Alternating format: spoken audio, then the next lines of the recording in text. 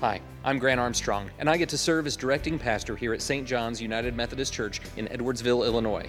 We exist to make disciples of Jesus Christ for the transformation of the world.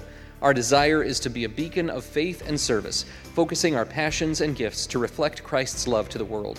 You are invited to join us each week at 9 a.m. for a time of traditional worship or at 11 a.m. for contemporary worship. Thanks for joining us for this online version of the sermon. From the 4th chapter of Philippians, verses 6 through 14. Don't worry about anything. Instead, pray about everything. Tell God what you need and thank Him for all He has done. Then you will experience God's peace, which exceeds anything we can understand. His peace will guard your hearts and minds as you live in Christ Jesus. And now, dear brothers and sisters, one final thing. Fix your thoughts on what is true and honorable and right and pure and lovely and admirable. Think about things that are excellent and worthy of praise. Keep putting into practice all you learned and received from me, everything you heard from me and saw me doing. Then the God of peace will be with you. How I praise the Lord that you are concerned about me again. I know you have always been concerned for me, but you don't have the chance to help me. Not that I was ever in need, for I have learned how to be content with whatever I have. I know how to live on almost nothing or with everything.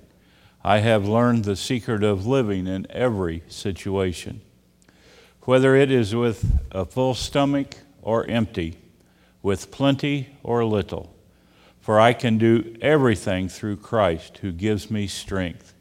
Even so, you have done well to share with me in my present difficulty. This is the word of the Lord. Thanks be to God. Have you ever taken an extra moment at the store when looking at the Coca-Cola display to try and select a special bottle because you didn't want some random person's name on it, but maybe something that was more meaningful to share with somebody you actually knew or to acknowledge an occasion? Have you ever shared or endorsed a product on social media to offer an endorsement or as part of a giveaway, some sort of prize package? Instead of marketers trying to force content onto you based on algorithms determined by your trackable habits, you produce marketing for a company in that way. As the user, not an employee, but as a fan, you are doing work for the company through your endorsement.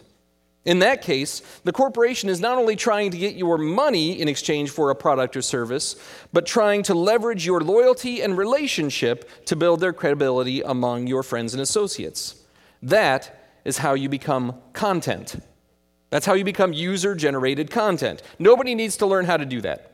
I'm not going to teach you how to shill for a company free of charge today. That objectifies you, and there's very little peace and satisfaction in being objectified, even if it does release some serotonin and happiness in our lives for the moment.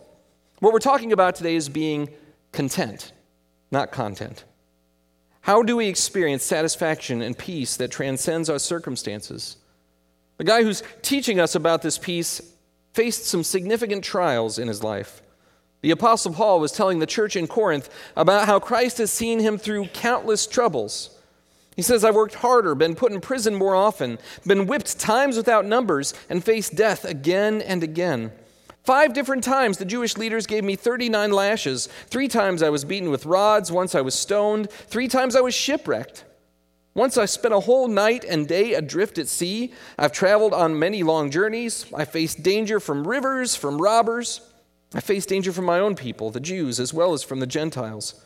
I faced danger in the cities, in the deserts, and on the seas.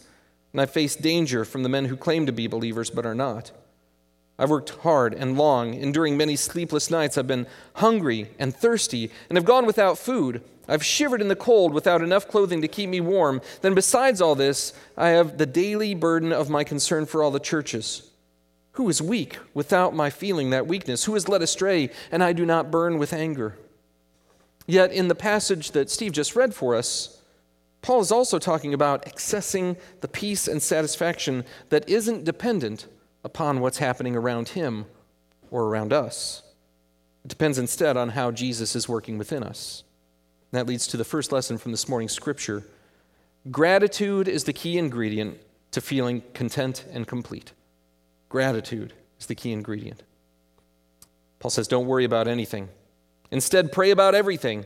Tell God what you need and thank Him for all He has done. Then you will experience God's peace, which exceeds anything we can understand. His peace will guard your hearts and minds as you live in Christ Jesus. I know I don't verbalize it nearly enough, but I'm really grateful to be here, serving at St. John's. I love serving this congregation and serving within this community.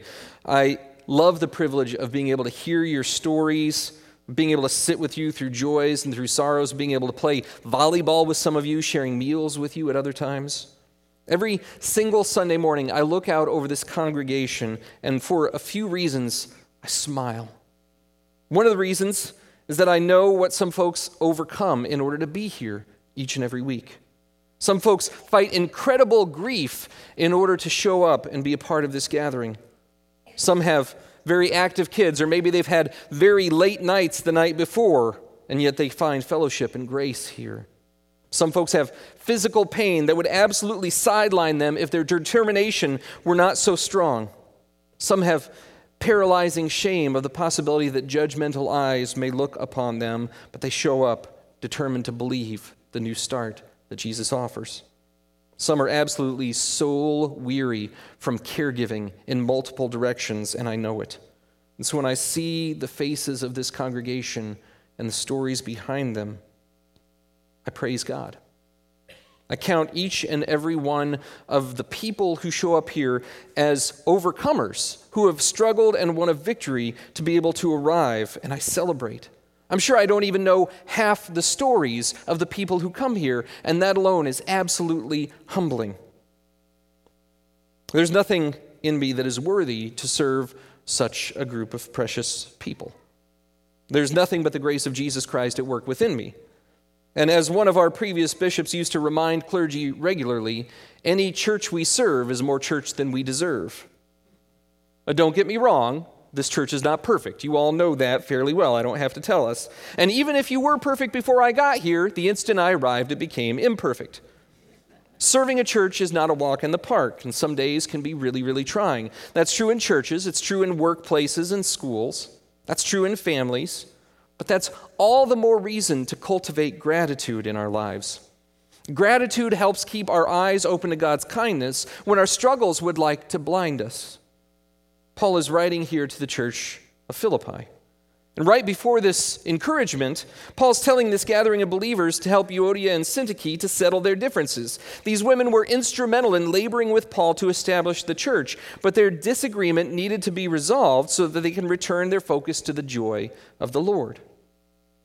Paul was inviting the Philippian church, who had a leadership relationship in strife, to count how God had shown them favor and how God had answered their prayers. Instead of focusing on the shortcoming, Paul instructed them to focus on God's faithfulness. My father-in-law has been prayer journaling for quite some time. He's got notebooks upon notebooks of prayers that have been lifted before the Lord, and he visits his prayer journals daily. As he sees God answering those prayers, whether they're massive, immense, unimaginable prayers or small, seemingly inconsequential prayers, he'll mark the letters PTL alongside the request with a date that those prayers were answered. PTL stands for Praise the Lord, not the TV evangelism program, but it's his way of saying, look at that. Look at what God has done. You've done it again and again and again. When he has years of evidence for the faithfulness of God, when something comes up that would cause other folks to worry and fret, he turns to his prayer journal and prayerfully makes a note of the need. And with that, he turns to it over and over again and sees line after line of praise the Lord, praise the Lord, praise the Lord. Won't he do it again? That leads to our second lesson from this morning's scripture. Wholeness comes when our thoughts and actions align with God. Wholeness comes when our thoughts and actions align with God. Paul continues, now, dear brothers and sisters, one final thing. Fix your thoughts on what is true and honorable and right and pure and lovely and admirable. Think about things that are excellent and worthy of praise. Keep putting into practice all you learned and received from me, everything you heard from me and saw me doing. Then the God of peace will be with you. Before I was licensed to ride a motorcycle some 22 years ago, I went through a 20-hour basic rider course to learn how to become safer and a more competent rider. We learned a number of things in that course, but one of the main points was this: wherever your eyes are looking, your bike will follow. Wherever your eyes are looking, your bike will follow. Whatever you're focused upon becomes your eventual destination. If you want to keep going straight, your primary focus is on the center horizon. If you want to make a turn, you look towards and through the turn. You scan the road, you look for traffic, you look at the environment carefully and constantly, but you're focusing your sights upon where you want to end up being. And that's where I learned it, but I've also seen that come true as I rode a bicycle, as I'm driving in a car. Spend too much time looking at the radio, you'll veer right. Spend too much time looking at the driver's side rear mirror, you're going to veer left. Fret too much about the shrub on your right, and your bicycle will probably end up there. Focus strongly influences your destination. Paul knew this. He knew that our focus and what fills our minds absolutely sets a trajectory for our lives. We just heard from Jesus in the Sermon on the Mount that the eye is a window to the soul. And whatever it is that we're focused upon will fill us. Paul knows that our mind and our thought life is a key element to this. In a letter to the Roman church, he tells the Roman Christians, don't copy the behaviors and customs of the world, but let God transform you into a new person by changing the way you think. Then you will know God's will for you, which is good and pleasing and perfect. And to the church in Corinth, he says, we tear down every proud obstacle that keeps people from knowing God. We capture the rebellious thoughts and teach them to obey Christ. Our thought life is so crucial to our peace. Paul says, disciplining our thoughts to focus on what is true, honorable, right, pure, lovely, admirable, excellent, and praiseworthy. I remember going to a senior high youth event that was hosted by the conference several years ago. There was a breakout session where the facilitator was using films and TV shows to help people make connections with Scripture.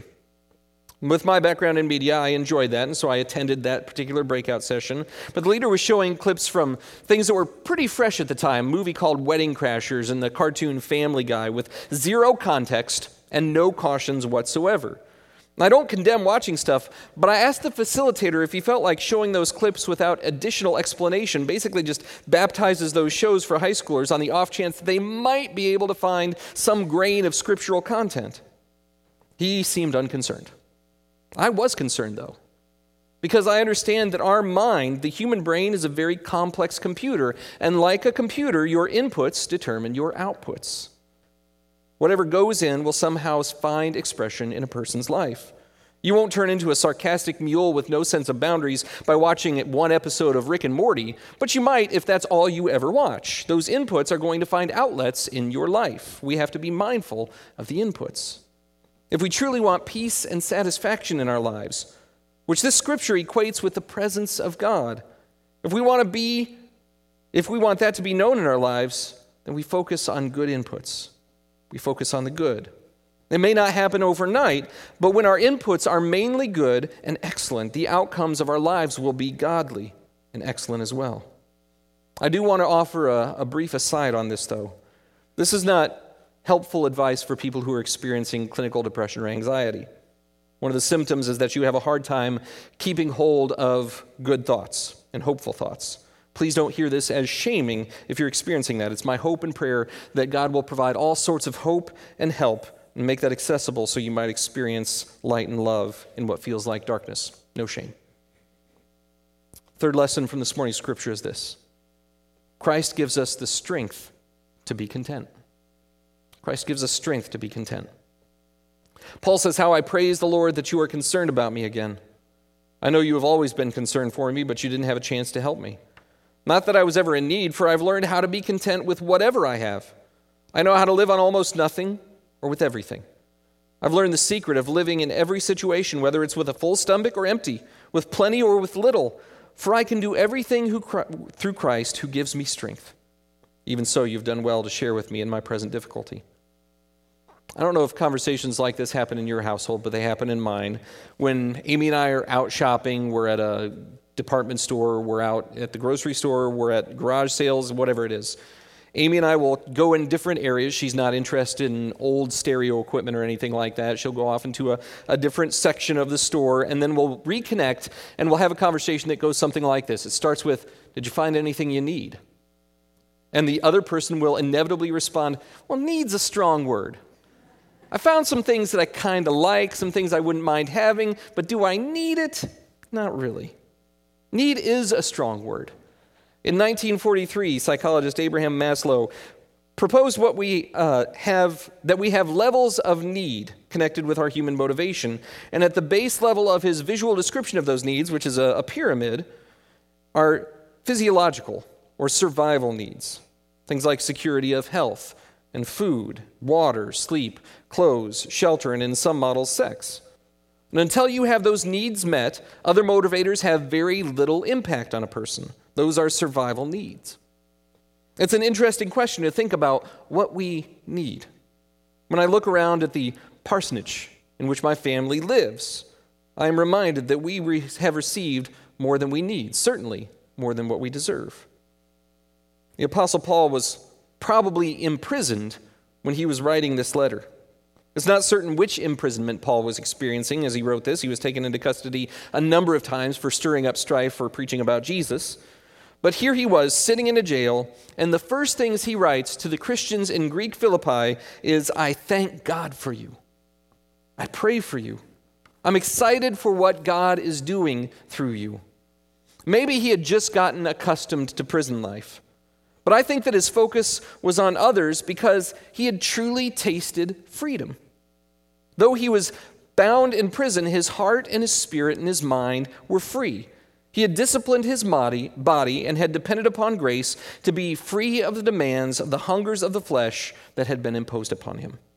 He learned how to appreciate when he had plenty and to love when he had little, because neither condition changed the presence of Jesus in his life one little bit. Both circumstances just gave him different ways to show the faithfulness of a Savior. A couple of hundred years ago, John Wesley, who was the founder of this Methodist movement, received a peak annual income with royalties of about $160,000 in today's spending power. It was about 1,400 pounds in the time annually. In his day, that was a whole lot of money. Years before arriving at that income level, he determined that he could live just fine on about 30 pounds a year, something like $20,000 of today's spending power. Yet when John Wesley died in 1791, the only financial assets left to address in his will were the coins in his pockets and in his dresser. It wasn't from bad investment or from financial mismanagement. He decided that anything above what he needed to live suitably was given him for the purpose of sharing. When his income grew, he made a decision that it was not so he could increase his standard of living, but so he could increase his standard of giving. John Wesley decided that there was a point where he was content, satisfied, that God had given him not only enough, but more than enough. And as he recognized that, God used his life to make an even greater impact.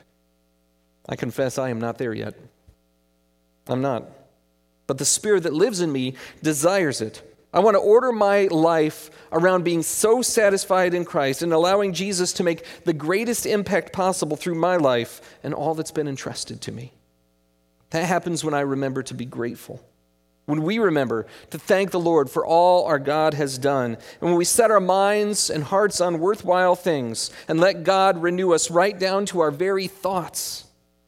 It happens when we see all that God has provided and choose to be more than satisfied, to be moved from worry to awe, and to let our hearts overflow with thanks so we can make a difference for others. We move to a time when we get to gather around the Lord's table. And in some traditions, this gathering is referred to as the Eucharist. Eucharist is a Greek term. It comes from when Jesus was instituting this Lord's Supper. And it, in essence, means to give thanks to the Lord. And that's what we do when we gather here together. This is a way to give thanks. As we receive of this gift, it's our way of telling the Lord, thank you for all that you have done, for this gift of mercy that has been poured out for us, for the kindness and provision you have shown us.